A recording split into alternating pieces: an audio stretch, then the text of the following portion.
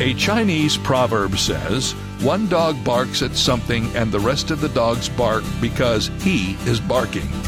And that illustrates the danger of jumping to conclusions, spreading rumors, gossiping, and the lack of self-control. You see, it pays to do appropriate research before we begin to bark.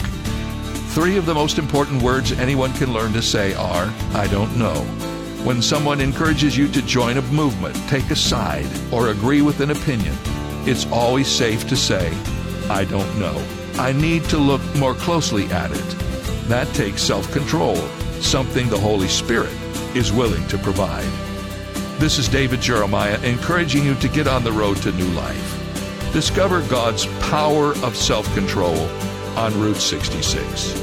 Route 66, driving the word home. Log on to Route66Life.com. Start your journey home today.